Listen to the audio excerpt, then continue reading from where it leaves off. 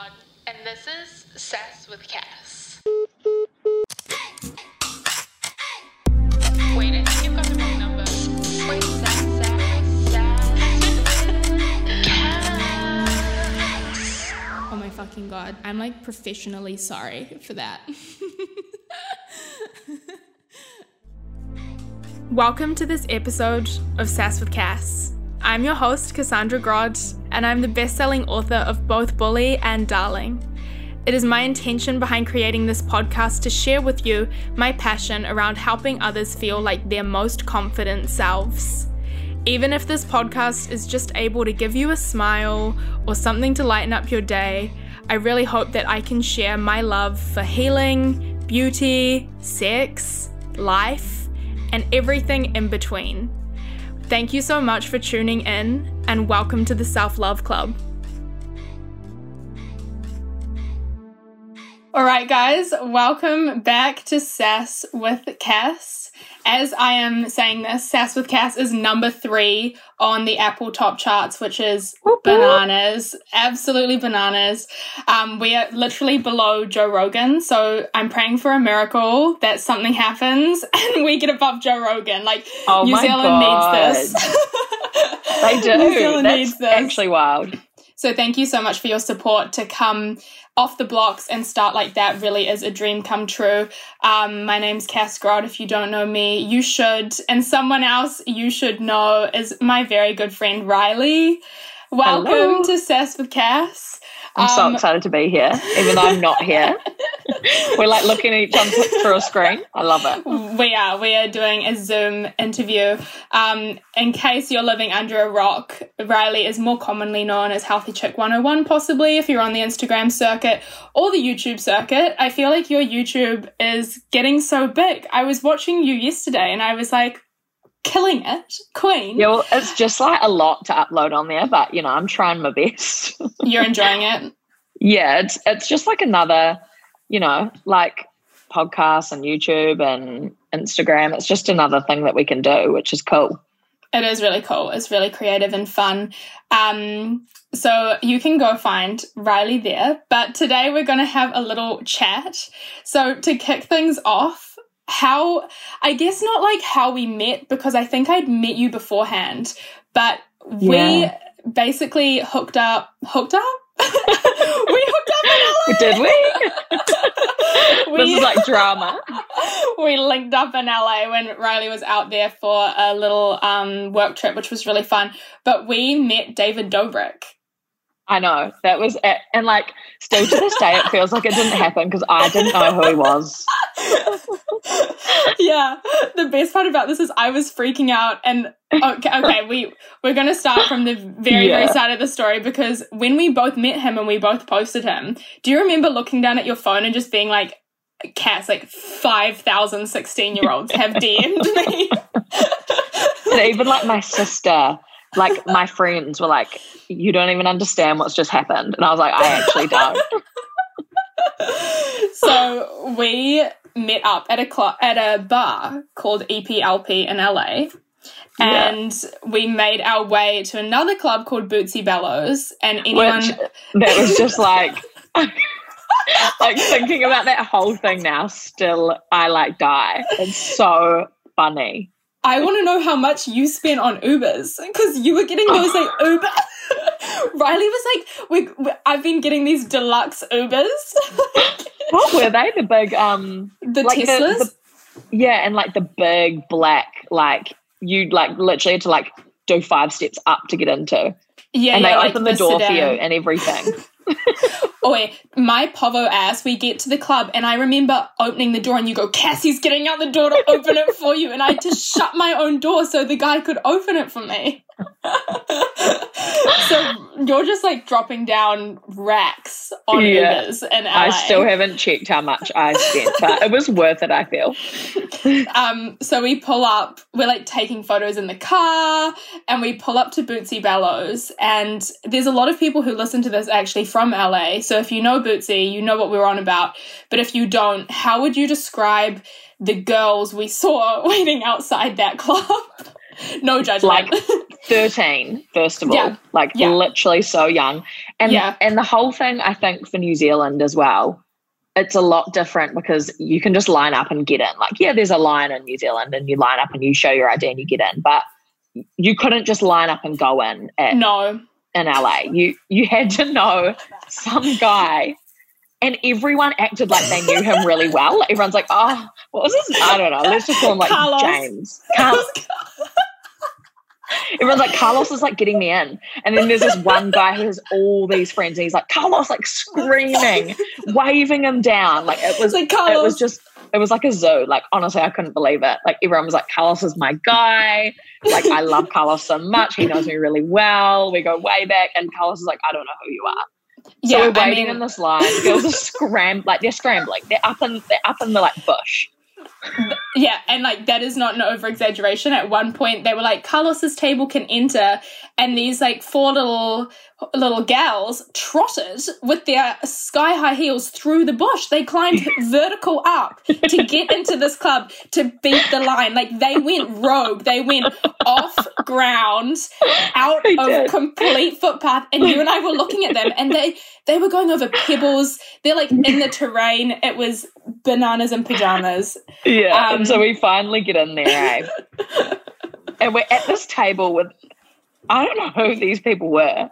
But they were like iced out. Like they had like diamond Rolexes. Like it's money over there. Yeah, but it's so weird because if you look at them just at a glance, they're in like hoodies. Facts. Yeah, like, very casual. Like, casual stuff.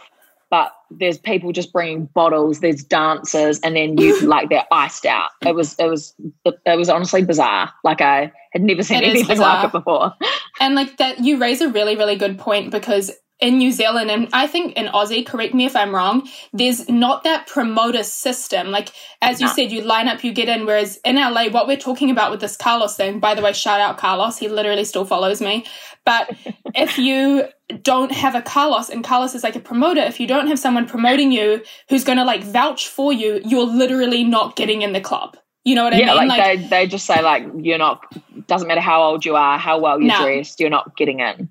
100%. And the reason that you often don't get in LA is because they occupy those tables for huge celebrities. So to pay for a table in a club is like 10,000 US, I think. So if you have a promoter, you're not paying those insane fees. But, you know, Tiger, who's actually someone I saw at Bootsy Bellows once, could be beside you. You know what I mean? So that was the arena then you we were running don't pay in. for the drinks. Nah, you literally just weird, sit down and they just they bring you bottles and mixers, and you don't have to pay. It was so weird. It is a weird system. I also don't know how they make any money. It's got to be from the celebs Mafia money. Yeah. Someone high up in Dubai is owning that without a doubt. So we are like face first in this club, surrounded by, and like no one's friendly. You know what I mean? And no one. It was just me and you dancing. Everyone's like, hi. That's the thing, they don't dance. Like I was trying to explain to my friends in New Zealand, Americans don't dance. We like get down, like on the dance floor, everyone's there, everyone's dancing. Whereas LA was like, everyone was just chilling. 100%. And they try to look cool. They're like... Yeah, it was very much about that, looking cool. Very, very looking cool. Not sure if I got there, but, you know. I think he looked pretty cool. So we're having a good time because we're together, but we're also not like having the best time ever, considering everyone sitting around us is just trying to be like super cool. And so we were kind of making our own fun. That's like how I describe it. So we went tearing off to this bathroom, and like do you remember being in the bathroom and like the girls scared me so much? And it smelled so nice. And they had free lollies, like you could take a lolly. So fun. And we leave this bathroom and we like come to this mutual agreement where the fact we're going to leave. It's kind of late. Clubs in LA actually open at 11 p.m. They don't open earlier. So we were there, like 12:30, 1 a.m. It was pretty late. Yeah. And I had to catch my flight home the next day too. So we were like, let's just make a call. That's right. And we I remember trying to go out the main exit, and the guy stopped me and you, and he was like, no, you need to go out this like side exit because we've got this problem with girls climbing over bushes to get into the club due to someone called Carlos. We've got a problem with Carlos. He's got too many friends. And so we were like, okay, and we go out this like weird secret garden, which I don't know how you feel about that, but I feel like that was God giving us our David Dobrik gift. Yeah, but you saw the guy inside first. And I thought you were friends with him because it was loud. You'd like walk past and you'd be like, ah, and he was like, hey, like it was like you knew each other. And I was like, oh, must just be a mate. I had no idea, like no idea at all. That's a very good point. So I met Jeff Wittick, who if you do watch David Dobrik, you will know who I'm talking about. Jeff is like one of the most beautiful humans, and I saw him and freaked out. I don't think I told you this, but we ended up DMing. That's a vibe. That's and meant to tea, be, and I love it. That is tea. He used to go to my gym. He used to go to my gym, and he's like, I've seen you at the gym. Yeah, so I know. Fly me out. Get me back, Daddy. Yeah. So we left after I'd seen Jeff. I took a photo with him. I think I was freaking out. I was like, he's like famous, and you were like, awesome. Yeah. Who isn't around here? And we leave and we walk outside past a bush, and I turn, and Mr. David Dobrik is standing on the road. He's this guy, messy hair, hoodie. His friends are standing around outside. It almost looked like they'd tried to get in and couldn't. Like that 100%. Was what the vibe was like. 100%. And you were a little bit behind me, and I remember he looked at me, did we go up to him? I can't remember. I remember him being like, where's Jeff? And I was like, I was just with Jeff. I can go get Jeff. And he's like, we need to get Jeff. I was like, yes, David Dobrik, we need to get Jeff. And then obviously we just had like a major fangirl. I was like, I think if I go back to retell the story, I literally was struggling to speak English. Like, that's where I was at. Yeah, and you like cried after. Like it was like a milestone. Like, this is it. I've met David. So here comes Riley. And he was so nice. Here comes Riley behind me, who's like, hi. Sorry, I just have no idea who you are, but I feel like I should do this too. I needed to get a photo, and I'm so glad I did because people don't believe me when I say I've met him. And yeah, I'm like, right? I've got a photo to prove it. Yeah. He was really nice to us. We did have a little chat. Yeah. And it was he was really interested timing. In your book. He was. I remember that. That was really nice. I messaged him and he replied, and I ended up sending him a copy of Bully. That's so cool. Crazy, eh? Wild. Yeah. But he was very nice. If anyone is a huge David Dobrik fan, he is as good in person, and he is so smart. He's one of the smartest, most onto it people, like so eloquently spoken. And I'm just there freaking out, and he was so calming. It was cool. It was cool. And then we leave and we post the photos. And we just had like 7,000 messages like, get fucked. Yeah. The DMs were blowing up. People were like mad at me that I didn't know who he was. I was like, I'm sorry. But then I realised I had seen him before with that breakup video that he did, and there were tears and all the rest. I'd seen that, and I was like, okay, it makes sense now. Yeah. What did you think of LA overall? How was your experience? I loved it, but I feel like if you weren't there, it would have been very different. Like, I feel like, you sort of made it for me. Because, that's so sweet. Well, like that day when you brought me all that stuff, first of all the food. So it started off great. Oh, the American candy. Yeah. And then, I don't know, just like that little, when we went around and like got coffee and like I saw, because when you go to places and you don't know anyone that lives there, it is different. Yeah. Like if you think someone came to Auckland as a tourist and was just like, cool, you know, and then they went with you could show them all the shit. Yeah. Yeah, so totally. I'm like, I could live there. It was cool. I loved it.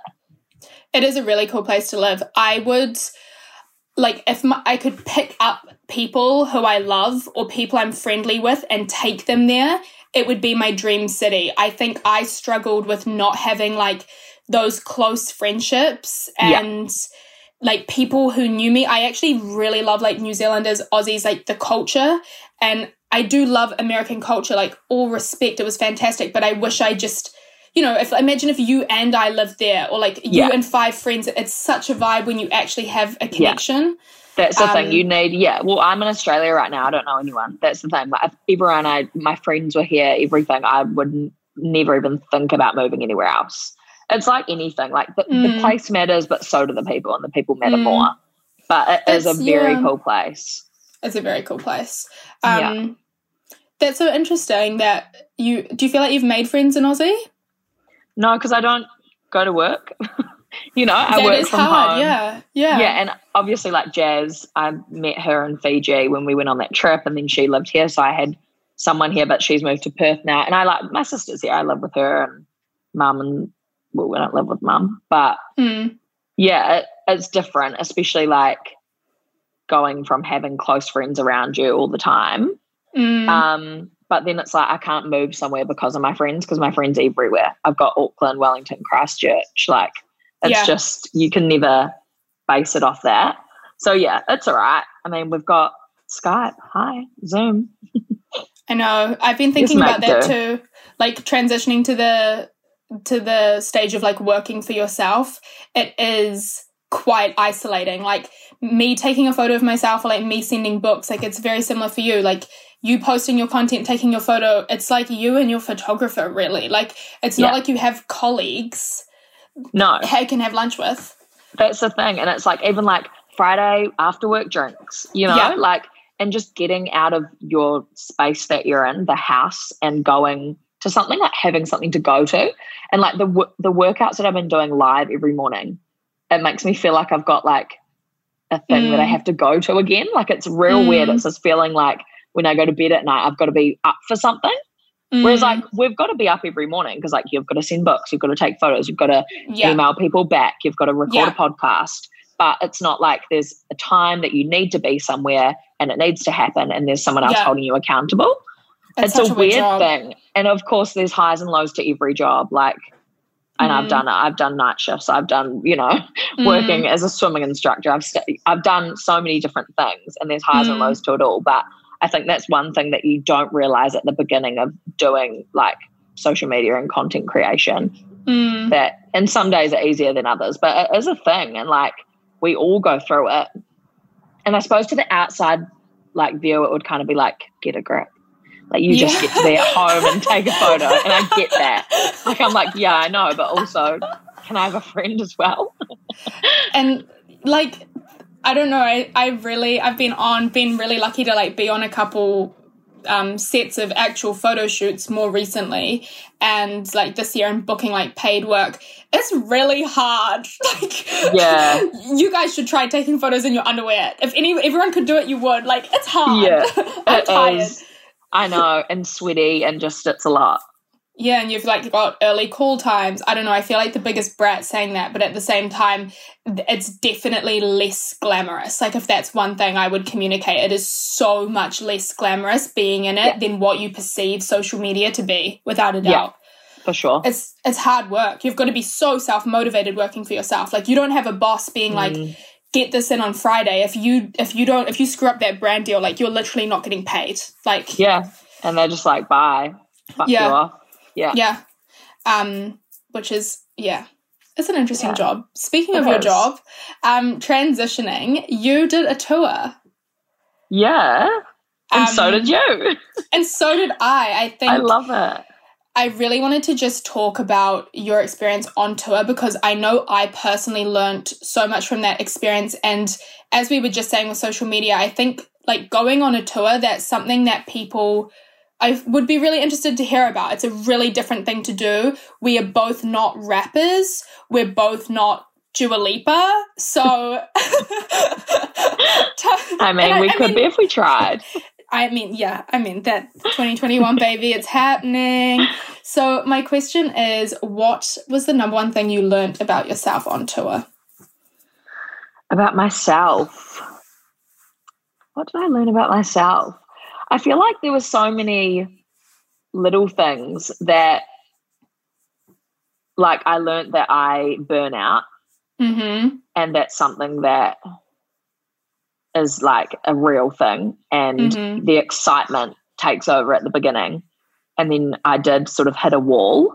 So I guess I learned that I can burnout because it's not something that you sort of notice when you're at home and you're replying to DMs or whatever. But then also just how much of a real life impact what I'm doing has on people. Like we get the messages, we chat to people, we see the comments, we see the likes, we see people supporting us and buying things that we promote. But to actually hug these people and they're crying and they're, you know, telling you, you saved my daughter's life kind of shit. It's like, what the fuck? It brings it on a whole nother level. Yeah, it's wild. And until I saw that in real life, I was kind of, I don't know, you sort of just, through a screen, it sort of just merges all together and it's just part of it. 100%. Whereas seeing that in real life, it really showed me the impact that what I'm doing has on people, which was so cool. I think that'd be the number one thing. Yeah. It sounds so cliche, but it is, like, you know, when you get into the real life shit. Yeah. And I think you'd probably feel the same as well, like just meeting these people that may have followed us for years or maybe just jumped on board recently. And because it's weird, like they know us, but we don't know them. Yes.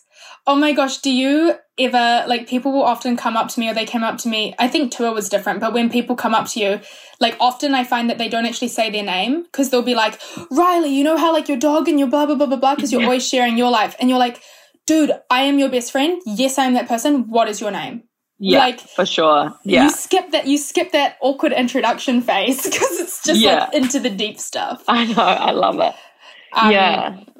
No, that's a great point. I felt very, very similar to that. I like translating names and like faces offline, basically. It's almost like Instagram to me was video game-esque before my tour.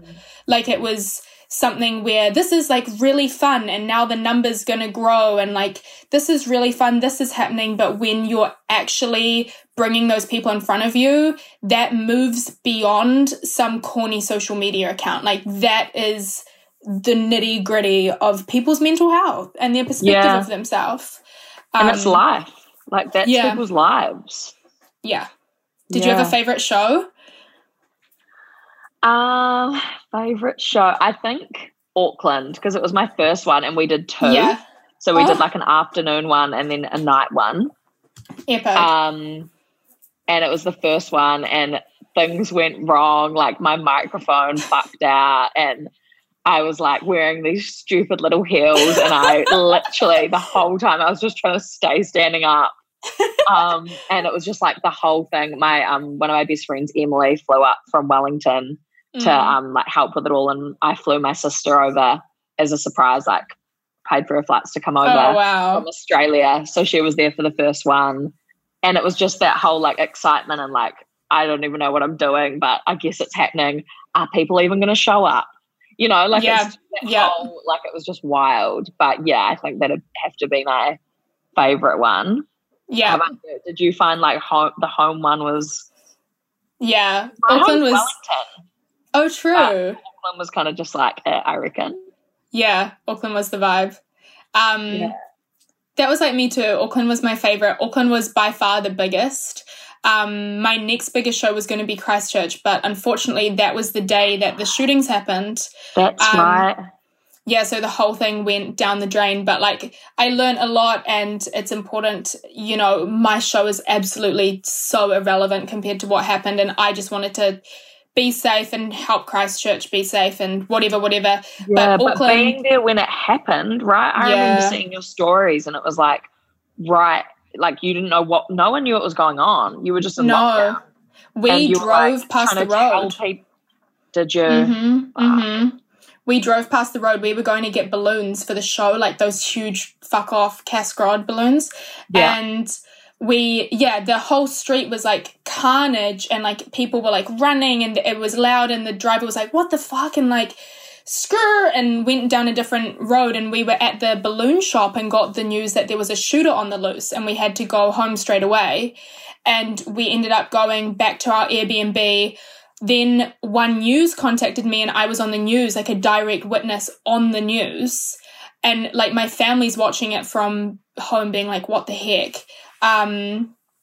And yeah, obviously we were just trying to get the right information out to everyone and keep everyone safe and like do what we could. But obviously in an emergency situation, you're getting drip fed info. Yeah. So we would say something and then it would be irrelevant in 5 minutes. And then I was copping hate because people were like, there's a crisis going on and all you're doing is talking about a book tour.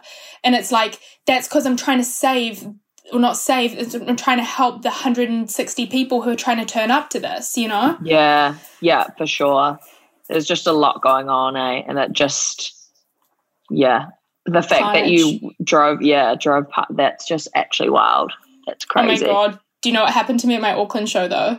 So I put on 13 kgs in New York.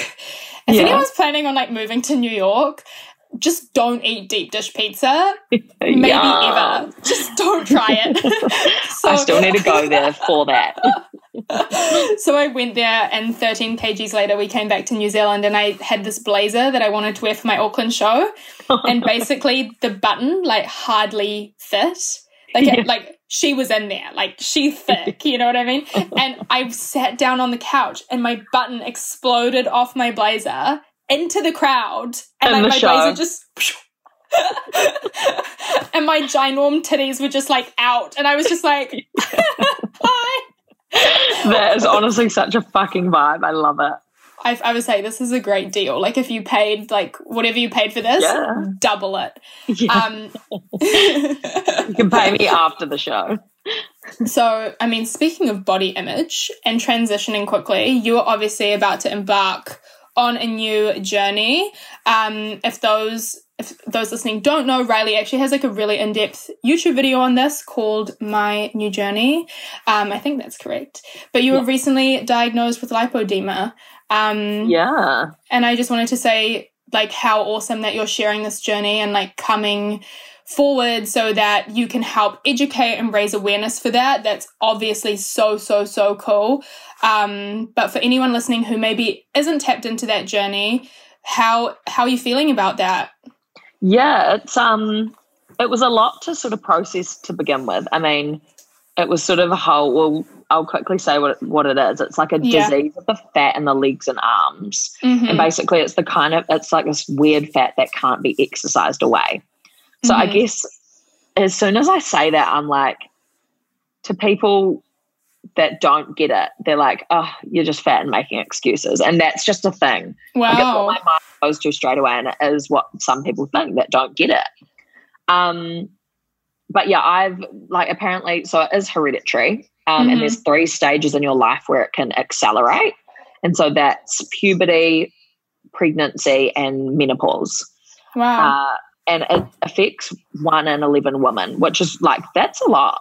Mm-hmm. And no one even knows about it. Like I remember going to my doctor years ago in New Zealand and saying like, I think I've got this, you know, I'm sort of getting pain no matter what I do, like I'm, you know, eating this, exercising that, whatever, not that it matters. And my legs just sort of don't really change that much, blah, blah, blah. And he sort of said, I don't really know much about it. You can go ahead and get a vein scan if you want, but like I don't think you have it, sort of thing. So I was like, oh, whatever, sort of let it go. And it wasn't until I saw other girls on social media and ones that had messaged me and said, hey, I've got it, I think you might have it too. And I guess it's this whole thing around, it doesn't just affect people that are overweight. It affects anyone that has the gene. You can get it. It doesn't matter what size you are. You can get lipodema. So yeah, I guess when I went to the specialist finally to get diagnosed with it, I was in the back of my head hoping that I didn't have it, just so I could, it's almost like having that hope that it's not going to progressively get worse. Right. But then I was also hoping that I finally had a reason for everything that was going on. So it was like a double-edged sword. I was like, well, either way, it's going to be a bit fucked.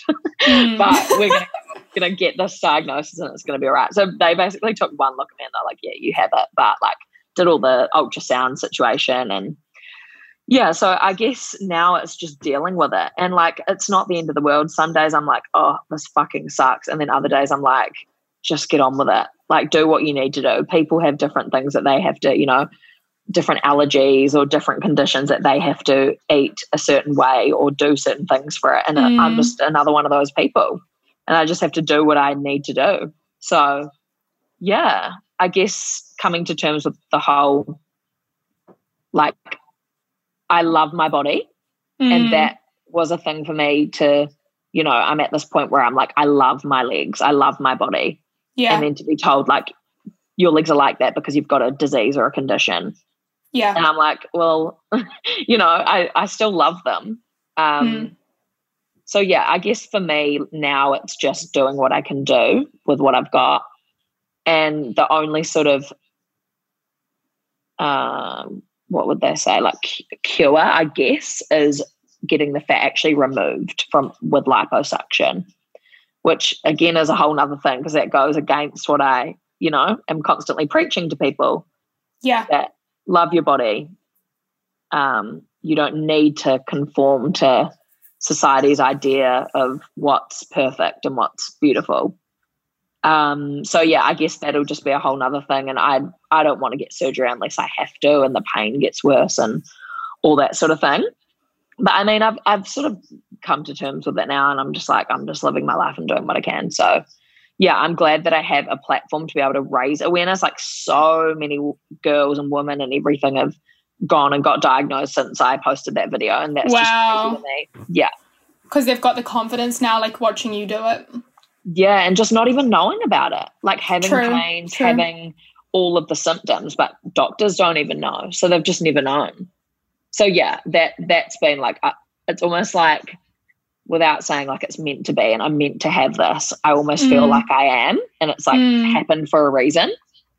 Oh yeah, 100%. And to like give a voice to it, I love that perspective. The universe works in interesting ways. 100%. So you don't have to have a surgery, or you're going to wait it out and see?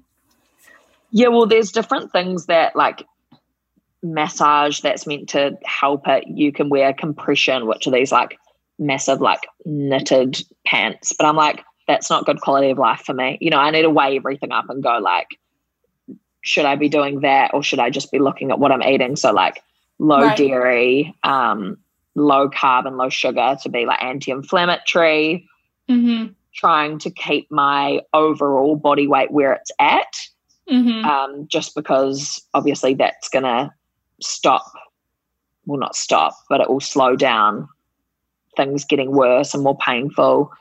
So yeah, they try and tell you not to look at surgery as a last resort and try and look at it as the only actual cure for it. Right. Until it sort of affects more of my like well-being and life and, you know, like my joint alignment and things like that, I'm just going to change what I'm eating, keep doing what I'm doing, exercising, and just trying the massage, trying cryotherapy again, which is like the cold chamber, because apparently that's meant to be really good for like inflammatory responses in your body and things. So I'll just do all that kind of stuff. Yeah. And then just see how I go. And it's all about like, if something works for me, it might not work for the next person that has it. So it's just seeing what works for me. But yeah, I'm feeling way more positive about it, that I can actually do things to help. Yeah. Yeah. So that's where that's at. Awesome. It's a bit wild, but you know, like it's just what's happened. So it is wild, but I mean, like from a fellow follower's point of view, I just wanted to like 100% take the space to say, well done. And it inspires so many what you do. Like, yes, obviously the lipodema and diagnosing that and like talking to people in that realm is incredible. But I think this will really and has really given space for people who might have other health issues to go and like get that motivation to get the diagnosis, or just look at themselves and how they can continually help themselves. And I think that's such a theme that I pick up from you, is you're like the queen of self-love and the queen of self-growth. So you obviously inspire so many people to do just that all the time. And they're probably listening to this podcast. So thank I know you. That means really a lot. Helps. No, of course. And speaking of followers, I asked them to ask you questions. Oh my God. I love that. Me and them. We're just like this. So I asked you guys what you wanted to ask. You never know how that's going to go away. Get the weirdest shit. Okay. The weirdest shit, and so many more questions than I thought we would get. Like, Okay. I was shook. But here we go. So the first question is, do you feel more pressure due to being in the public eye? So I guess pressure, will relate that to physical pressure, appearance, job, life pressure. Do you feel more pressure? Yeah, for sure. Because I get it. Like, we're putting our life on social media, so that opens us up to anyone saying whatever they want to say. So yeah, you have different opinions from a 6-year-old woman all the way through to a 13-year-old boy. Mm-hmm. You know, you have all different types, and we're all so different, and we hold different values, and that's just it. People can find something offensive, and it's about being careful not to offend people, but then also staying true to who you are. Yeah. Who I am. Yeah. So yeah, I definitely feel the pressure, and it's that constant battle between do what I'm going to do and live my life and say what I feel, and then also, is this going to hurt anyone in the process? And in terms of like body wise, yeah, for sure, like definitely feel the pressure, and some days are better than others, but I'd be, you know, wrong to say that I've never felt pressure from social media to look a certain way, because even like the photos I take, I'll pose a certain way to, you know, look good. So that's, you know, giving into pressure of social media to an extent.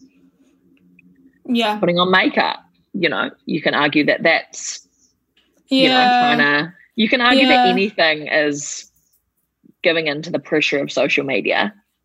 100%. But then, you know, I think it's just finding that balance for me.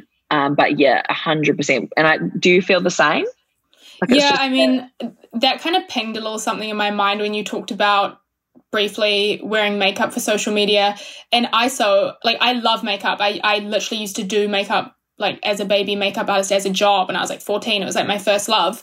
It's actually kind of what introduced me to social media. And obviously day to day I'm not wearing a full face anymore. And every time in ISO that I would do a story or update people on anything like books or whatever, and I wasn't wearing makeup, I always had to like explain myself for that and be like, hey, I'm so sorry, I'm not wearing makeup. I like there's this thing called like a pandemic, and I'm like in it, and I'm sorry that I haven't worn makeup. And it's like, what the fuck? You know what I mean? And the fact that I recognize that so clearly, I hadn't even realized was an element of pressure, which of course it is.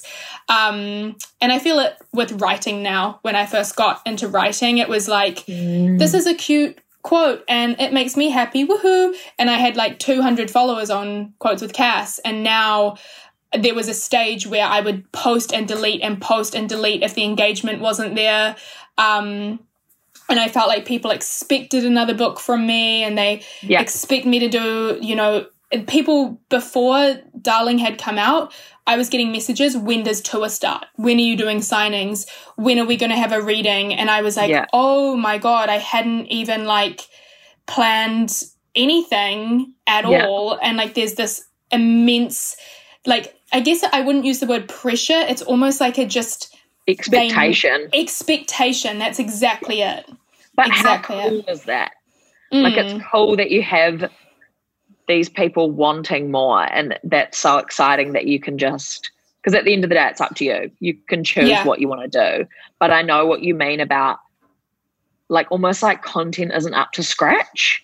Yeah. Sometimes like I'll want to post something, but then I'm like, oh, you know, I've got this many, you know, I need to do better. Yeah. Every time. Which is, and I think sometimes I'll feel that pressure more than others. Well, more than other times, not more than other people.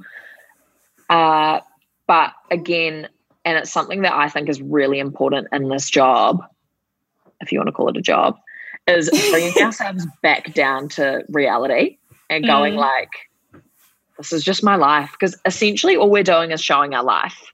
So it's like, if this is my life, then I'm just going to post it. And living for yourself, like not living for anyone else. Like, this is my life and I'm sharing with you it to you guys, but like it's my life. Like, I'm not going to change anything in it because now suddenly you're watching it and you think that I should. Yeah. That's like so the whole, true. Which is hard. That I find that really hard, to be honest. Yeah. everyone has an opinion all the time. The next question kind of flows from that, which is, how has having Instagram changed your friendships/relationships? Yeah, I mean, I've been with Vita since I had like 20K or something. So that hasn't changed. He's just always been so supportive, and he's awesome. Awesome. We love it. We love a strong king. Like, We what do. a man. Yeah, he's like the best. As far as friendships and stuff go, I mean, I've lost friends. The friends that I've lost or grown away from, like, they sort of just grew apart, and it wasn't, I think people sort of expect that your friends go, oh, you've changed, or, oh, we're not going to be friends with you anymore. Or there's people that are trying to get shit from you and, like, cozy up and be like, I'm your bestie, but it's more for clout purposes, Yeah. But I haven't really seen that happen with my best friends. A couple that I've just sort of grown apart from, and that's just happened. And I feel like that would have happened regardless of whether I had social media or not. But you definitely, if you've got your best friends, like my best friends have just stayed the same and keep me grounded, which is amazing. You definitely, I've seen people try and, do the whole, I'm going to be your friend because I want to do that as well. 100%. And you can see straight through it. Yeah. Yeah, you can. And it's just about keeping, like, put me on your story, tag me. Yeah, tag me. It's like, tag me. Sorry? Yeah. Sorry, who I are know. you?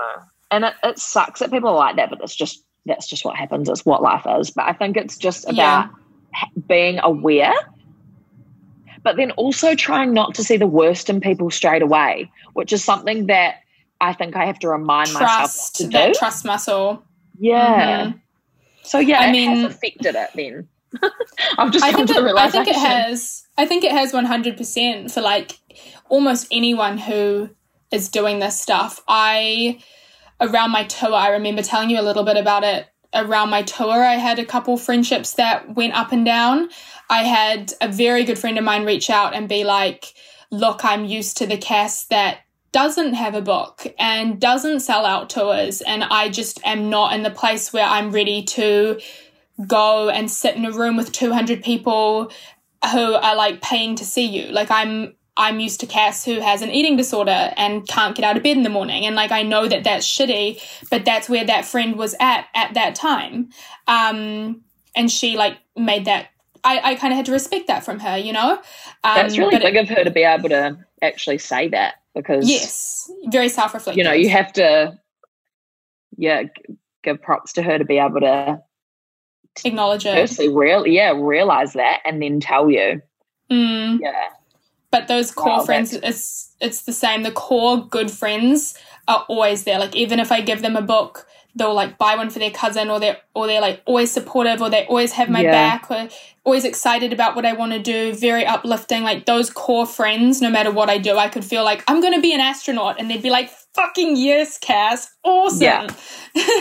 So I guess it's those friends on the outside that are and just being aware of it, being aware of it, but then also not seeing the worst in people and trying to balance it all out.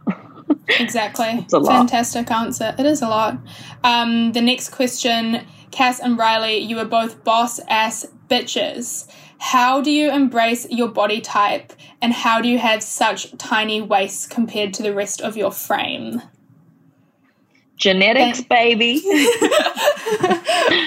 Literally and this is the thing, everyone's bodies are so different. They are. Very.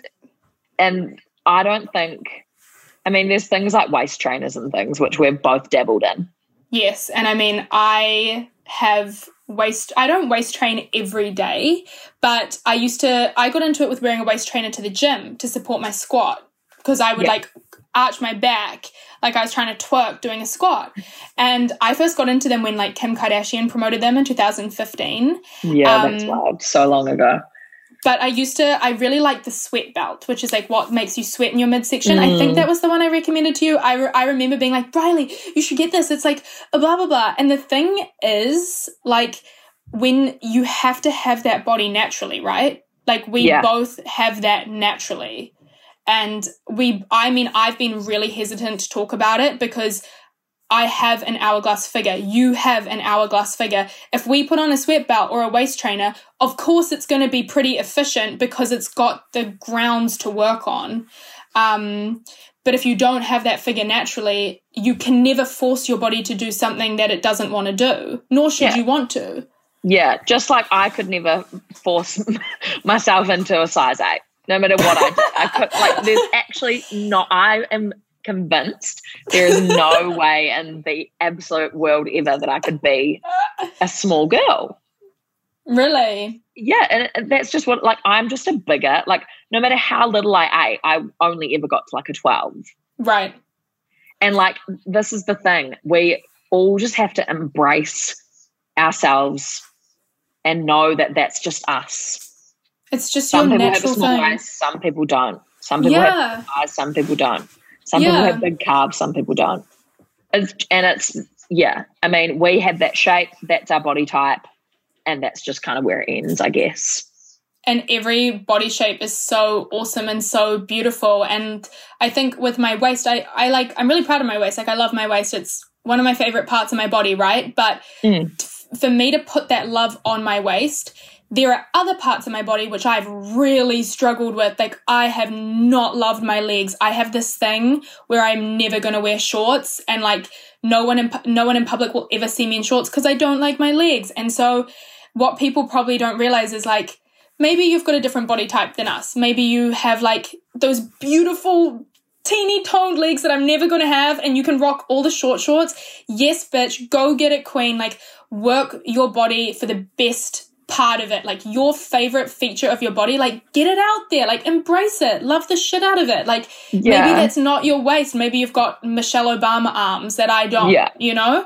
Yeah, so for sure. It's all relative. Yeah, and then that gets us to the point of fucking love what you've got, and then be bigger than that. Be funny, be kind, be cool, and have a bomb-ass body as well, no matter what size you are. And just 100%. Be an overall fucking cool person with a cool body, no matter what size or shape or body type you are. Preach. Hey, just like rock out. I really learned that when I had like my weight gain. I hate myself. When I had my like weight gain, and I remember, you know, I used to have a terrible eating disorder. Like, numbers going up on a scale was equivalent to my like 9/11 of my mind. So I stood on the scale and I saw this like great big jump. I hadn't weighed myself in 6 months, and I'd gained, like, as I said, 13 kgs. And I remember just thinking, the world didn't end. I'm still loved. The guy I'm dating still thinks I'm super hot. My parents still love me. I'm still Cass. I can still write poetry. I'm still fun. And that's what matters. And like, how cool. Yeah, it's a huge realization. I mean, at least for my mentality. But yeah, I love how you phrased it. That's massive. I'm so proud of you for that. Like, yeah, that's insane. Thank you, speaking of strong women, someone asked, who is the most influential woman you follow or look up to? Ooh. The most influential woman. My mind straight away goes, there's two. Ashley Graham is one of my, like... Epic. Good answer. Yeah.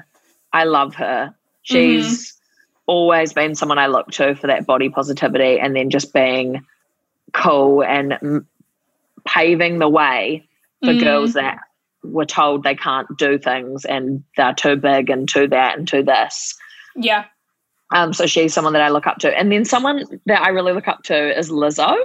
I just think she's rocks. Like, look at her embracing everything, and even like her dances. Like, I remember this was like when she started getting like big.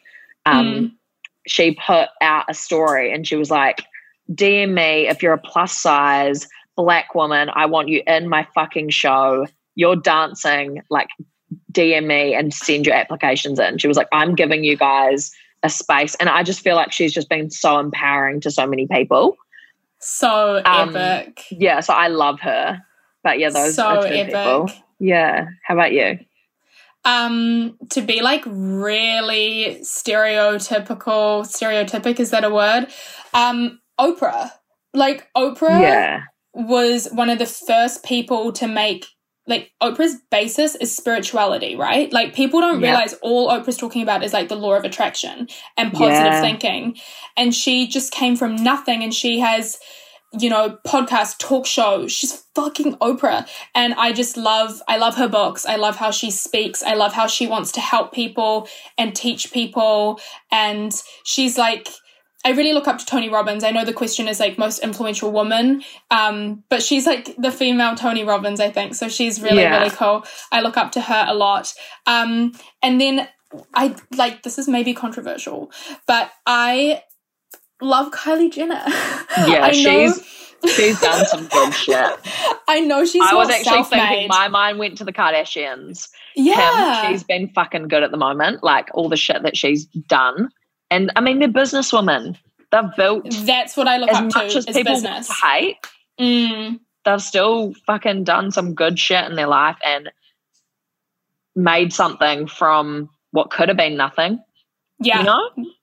Oprah's like my spiritual good person giving back idol, and then Kylie Jenner is like my boss bitch, social media businesswoman. Like, yes, I think the claim that she's a self-made billionaire is lucrative, considering that she had a huge amount of money to get Kylie Cosmetics off the ground. But Jesus Christ, she didn't sell $10 billion worth of stock like without doing something right. You know what I mean? Yeah, for sure. Yeah. And she has to okay that stuff. Like, yes, she has teams of creatives that help her, but at the end of the day, it is her vision. Like, we both know that as people who put stuff out on social media, at the end of the day, it's your say. So I think she inspires me a lot. I think she's a really great mum. Like, that video of Stormy. Don't. I actually will cry. Too much. She's so cute. Like, Kris she is Jenner, inspiring. All of them actually, I actually find them really inspiring in a weird way. I know. Someone asked what your favorite meal is out on the piss. Oh, I have to go kebab hot chips. Okay. Combo. Oh, nice. I'd go Macca's, like, just basic. Yeah, always open, drive through. I used to, like, force my, like, little boyfriends at the time and be like, can we get the Macca's at, like, 3 a.m.? They were like, fuck. Next question is, biggest hurdle with being self-employed / making the transition to quit your job as a paramedic? Is that correct? That's what they said. Yeah. Quit your job as a paramedic to become full-time, work for yourself. What was the biggest hurdle? I think just getting over the judgment that was going to come with it, because still to this day I get judgment from people that don't know me, people that do know me. I mean, to say to someone, I'm leaving being a paramedic and saving lives to posting pics, you know? Like, right, yes. Okay, cute. Cute. So it was getting past the judgment of that. And I mean, I worked hard to get my degree. I worked hard to get my internship. They interview heaps of people and gave 3 internships out when I got mine. Wow. So it was big, and it's very hard to get a job as a, like, in, you know, in the industry. But I feel like I had been umming and ahhing about it for a long time. I feel like if I didn't take the self-employment route and the content creating route and this job, I would regret it. Yeah. And there was always going to be the risk that I was going to regret leaving being a paramedic, and I still miss it to this day. But I have no doubt in my mind that I made the right decision. Yeah. Like, yeah, the opportunities that I've had from doing this have just been insane, and they're once in a lifetime. Yeah. If I really want absolutely. to, I can go back to being on the ambulance. I might have to do more study. Even if I have to do my degree again, it's 3 years. You know, like it's to do what I'm doing now isn't something that I could just go, hey, I'm 50 years old. I want to do this. I'm going to be an influencer. I'm 50. Okay. I'm going to be Instagram famous, baby. Just start vlogging. Guys, just picking up the grandchildren. Just all wrong. So that was the hardest thing to overcome. And I totally understand people passing judgment on that. Like, I get it. I get it myself. I judge myself. But no regrets at all. Rolling on for that, advice for young creatives or people who want to do what you do. Yes, this has been coming up recently a lot because people see it as a awesome job, and it is an awesome job. My biggest piece of advice would be give people, well, talking from like a technical point of view, you need to be giving people value. So if you look at everyone you follow, they will be giving you value in some way, whether it's entertainment because they're funny, whether it's like how-tos, so like workout ideas or DIY craft ideas. Such a good point. Or fashion or makeup. Everyone's giving you value. So have something that you can offer. But then also it has to be genuine and you have to love what you're doing, because none of us started by going, oh, I can see money in that. That's a job. I'm going to try and build my following and do all this shit to make a job out of it. Facts. That's not what happened. We all had a passion for something. Mine at the time was weight loss, which is wild. Yeah. And I just shared my life. And it slowly grew into what it is now. And I think that's the difference between someone that's going to do really well in the industry and someone that is just going to flop and people see right through it, is being genuine in what you want to share. That is so and it good. It shouldn't matter whether people are going to follow it or not. You should be posting the same shit. Yeah. You know, like and that's just what it comes down to. And I know that seems real, like, just be like true to who you are. Like, thanks for the advice. Like, fuck off, you know. Like, it's that kind of advice. It's like, yeah, but how do I do it? But it is true. Yeah. It is very true. And like you said, one thing when people ask me that, I always say you need to figure out your niche. As in, like, you kind of need to figure out that thing that sets your soul on fire, that ignites you, that you're excited about, that you want to create. Because if you start doing something that's a little bit floozy or you're not so into, you're going to blink your eyes and be like 5 years down the track trying to do fashion when you fucking hate it. You know what I mean? And it's never going to take off. You'll always feel under that glass ceiling. And like you said, all those people that I look up to, like small or big, in New Zealand, out of New Zealand, they all have an absolutely unique vision and something that is true to them. You put it perfectly. I couldn't agree more. So fantastic answer. Someone said, do you feel good on the keto diet / mental clarity? I know you touched on that in a couple of your like more recent videos as well. You were saying you've been on it before, haven't you? Yeah, I did it last year. And I got myself into some really bad habits. I was like drinking, like, because I'm vegetarian, well, I eat a bit of fish. I like with keto, or let's just say keto because low carb's different. Keto, you have to have really high fat and low carb, which meant for me cheese. And I was literally chucking like a block. I know, and I fucking love cheese, but you picture this every day, putting a whole block of halloumi chopped up into halloumi fries in the air fryer and having that for lunch. All wrong. And yum, but not every single day. Like I got myself into this really bad habit of just filling up on that sort of stuff and having like, I don't even drink fizzy drinks, but I was having like a Coke Zero like at least twice a day. I was eating like cream, just like straight cream from like the can last year. But I was like losing weight from it. So wow, that worked. Yeah, well, it was before I went I'm to Europe, shocked. and I wasn't doing it to go and like, I need to lose weight, I need to do this, I need to do that. I was just like, Jazz was on it and I gave it a go, and you do feel good. You feel less hungry. But I'm not doing it now to lose weight because I need to do a certain thing and all that. I'm doing it to see if it will help my lipedema. And that was another thing that I like that sucks about it, because I love carbs. I love my protein oats in the morning. I love making my banana pancakes. I love having hot chips. You know, like it's all those things that I love, but I'm just going to have to see if this helps first. Right. So yeah, definitely. I feel like I do feel good when I'm eating low carb or keto. But it's definitely something that you need to be absolutely in love with, because it's a lifetime thing. Like you need to stick to it basically.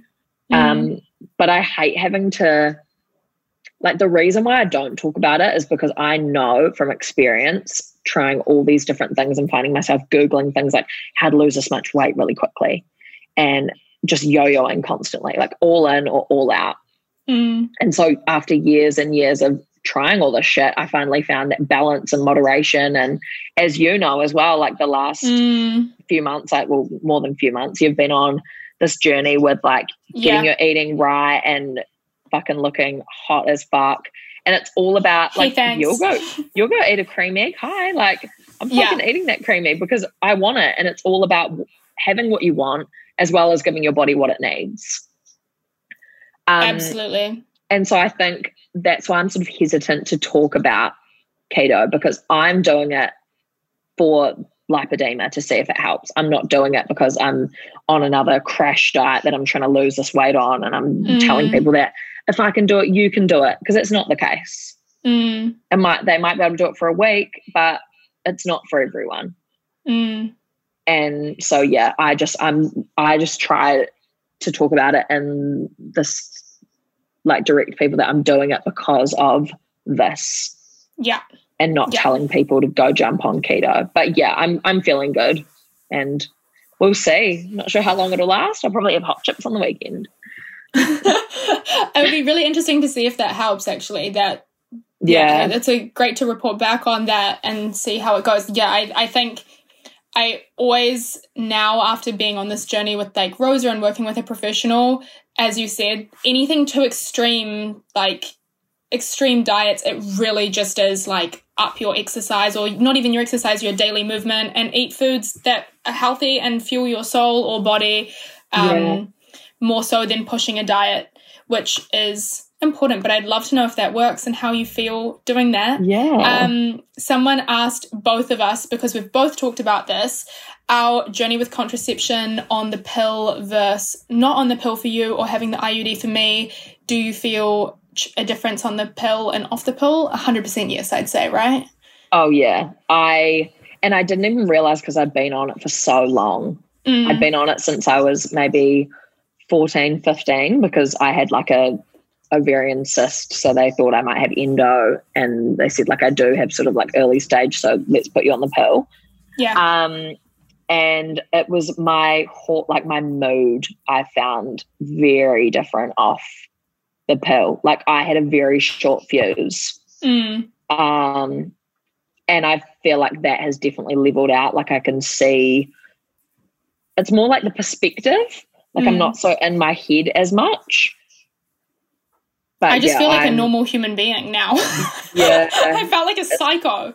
Yeah, that's how I felt as well. Like it's that weird, you just feel so like disengaged. Yeah. And I'd just be angry. Like honestly, like rabbit. I'm like, what the fuck is going on? It's common. I've heard a lot of people say. I just think that there's such a lack of education and information. I mean, as kids are growing up, I didn't actually think there was any other contraception option other than the pill. When I went to school, that was all they taught me. And then I was like, what's this, a Mirena? Or wait, hang on, boys can use protection and I don't have to? That's insane. Like, you know, I thought it was always on me to be taking this oral thing, and I was stuck in that loop for like 6 years. And breaking out of it was so freeing. So I really encourage anyone who's like caught in that to go pursue other options. Yeah. 2 more questions. What do you see yourself doing in 10 years? Oh, how old will I be in 10 years? 34. That's fucked, first of all. What will I be doing when I'm 34? I reckon hopefully I'll have at least one kid or maybe two. Mm-hmm. I don't like I've got a lot more to do with my life before I have kids, but I definitely want them at some point.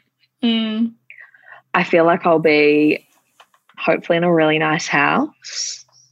I'll be with living around my friends and my family. That's one of the main things that I think is really important for when I'm, settling down and shit. Like I want to have my friends and everything close. And dogs is what I see. I'll be a business owner. Yep. I will have traveled a lot more. Yep. Yeah. I would see that for you too. I would definitely see that for you.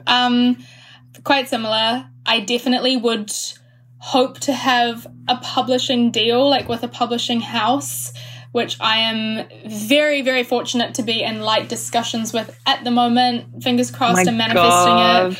But just to be able to the reason I would want that is to have the backing to reach more people with my message and with my story and be able to do things I would love to see myself doing worldwide book tours or, just elevate it to the next level. So I'd hope that hopefully I have some kind of deal like that to support me with my writing. And if I don't, then my ass will be sending these books out from my front room for the next 10 years. We know it's going to... I'll be out there posting my books at 34, baby. But definitely still writing. Jesus Christ, hopefully married to a man who's tall, over 6'2". Thank you, God. Big arms. Let's just do a prayer. Who I can make pancakes and have my babies and my books and my puppies and live in happiness. Near my family too. That's what I see myself doing. White picket fence. Yeah, amazing. And to round us off, self-love tips. Ooh, my tips would be, I feel like I've got 3.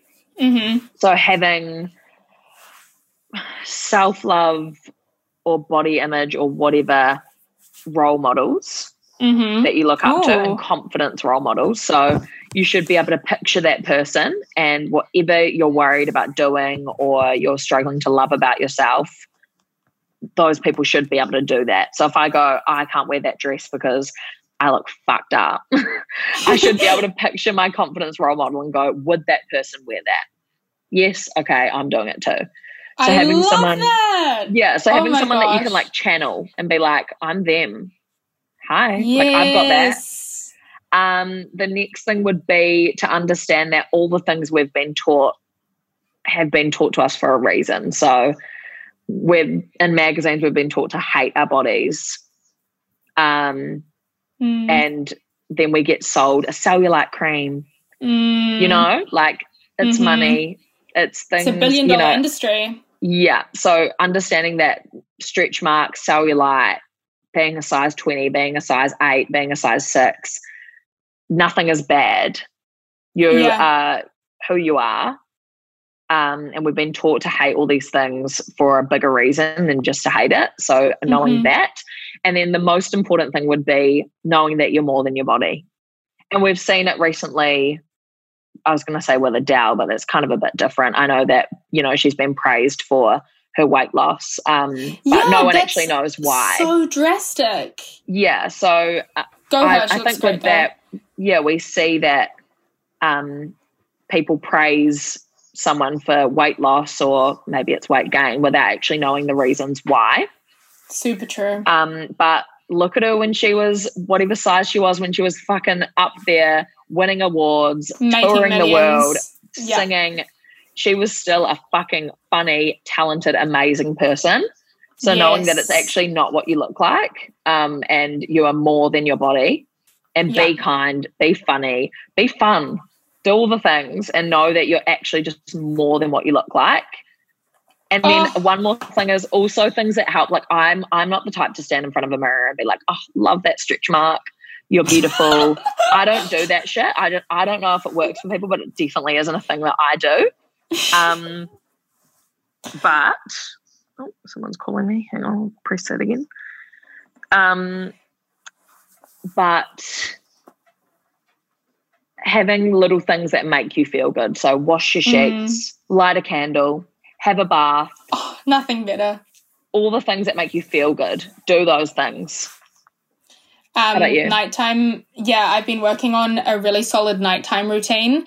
I just transitioning. I've just obviously had a decent, I'm nowhere near a big size influencer, but I've had a little bit of growth. And so obviously with doing the book and everything, I was getting those 9 o'clock, 10 o'clock, 11 o'clock emails. I was getting those 10:30 p.m. 45 comment situations, and it's really, really hard to unplug from this job because you're just strapped to it because it's just you.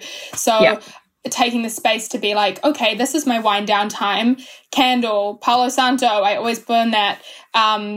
Clean sheets, having a really nice shower, taking something I do every day and making it really special. I'll have an amazing bath, which you shouldn't do, by the way, New Zealand, we're in a drought, but having an amazing bath and putting crystals down the sink. Yes, we're in the worst drought New Zealand's ever had in history. What? Yeah. It's actually really serious. They've started to do things on the radio where they're drought. Don't water, no. It's getting quite bad. Oh, my God. Okay. Shit. It rained once the whole of lockdown, which for New Zealand is rare. Yeah, that's crazy. Right. Yeah. So, and they keep showing the videos of our water reserves, and that bitch is just dry. It looks like my face when I was on Isotain, just dry. There's no moisture. Fuck. Okay, that is concerning. Maybe don't have baths for the time being, everybody. This is actually a great space for us to use this platform to say, watch your water use. We're all meant to have 3-minute showers, I think, guys. So take that as you will. And we'll take payment from New Zealand Council. Jacinda Ardern, this is your moment to shine. But just taking the everyday things and making them really special is kind of my self-love thing. Also getting a jade roller. I really like my jade roller. I don't think it does anything, but I like the sensation of rolling it on my face. I find it very self-lovey. It's so cold. It is so cold. Everything you said, basically, those were fantastic tips. So that rounds us off. Thank you so much for taking the time to chat to me. I know you're a busy lady. You've got lots coming up. To finish up, is there anything, can we expect anything from you soon? Should we have our eyes on your page? Where can we find you? We should follow you on TikTok. Promote your TikTok. Oh my God. Okay, let's not do TikTok. I'm probably never going to film another video. It does suck you in though. I scroll for hours. You can expect big things this year. I've got 3 that are on the top of my head. Ooh, one of them's huge. You already know. Yes, it is so huge. But there's very exciting things happening. So stay tuned. I feel like such a cock saying that. You know how everyone does it? Oh my God, I know. I'm working on so much, but the thing with you is that you are actually really, really, really working on something, and I've been super fortunate to see teeny tiny tidbits and know about the idea, and I think it's so cool and it's so in line with your whole vision and what you're trying to do. So everyone should have their eyes peeled on your page at some point when the great things can start happening. But it's so exciting. So thank you so much for chatting to me. It's been an absolute honor. I've had so much fun with you. Me. You're the first guest on Sass with Cass. I know, and we better be fucking number 1. We better be above Joe Rogan. Joe Rogan needs to sleep with one eye open. This white New Zealand influencer is coming with That's my ass joke. We are here. Thank you for having me. No problem. Thank you so much. And thank you everyone for tuning into this episode of Sass with Cass. It's been an absolute honor and a pleasure to interview my dear friend Riley, Healthy Chick 101. And I've had so much fun with you.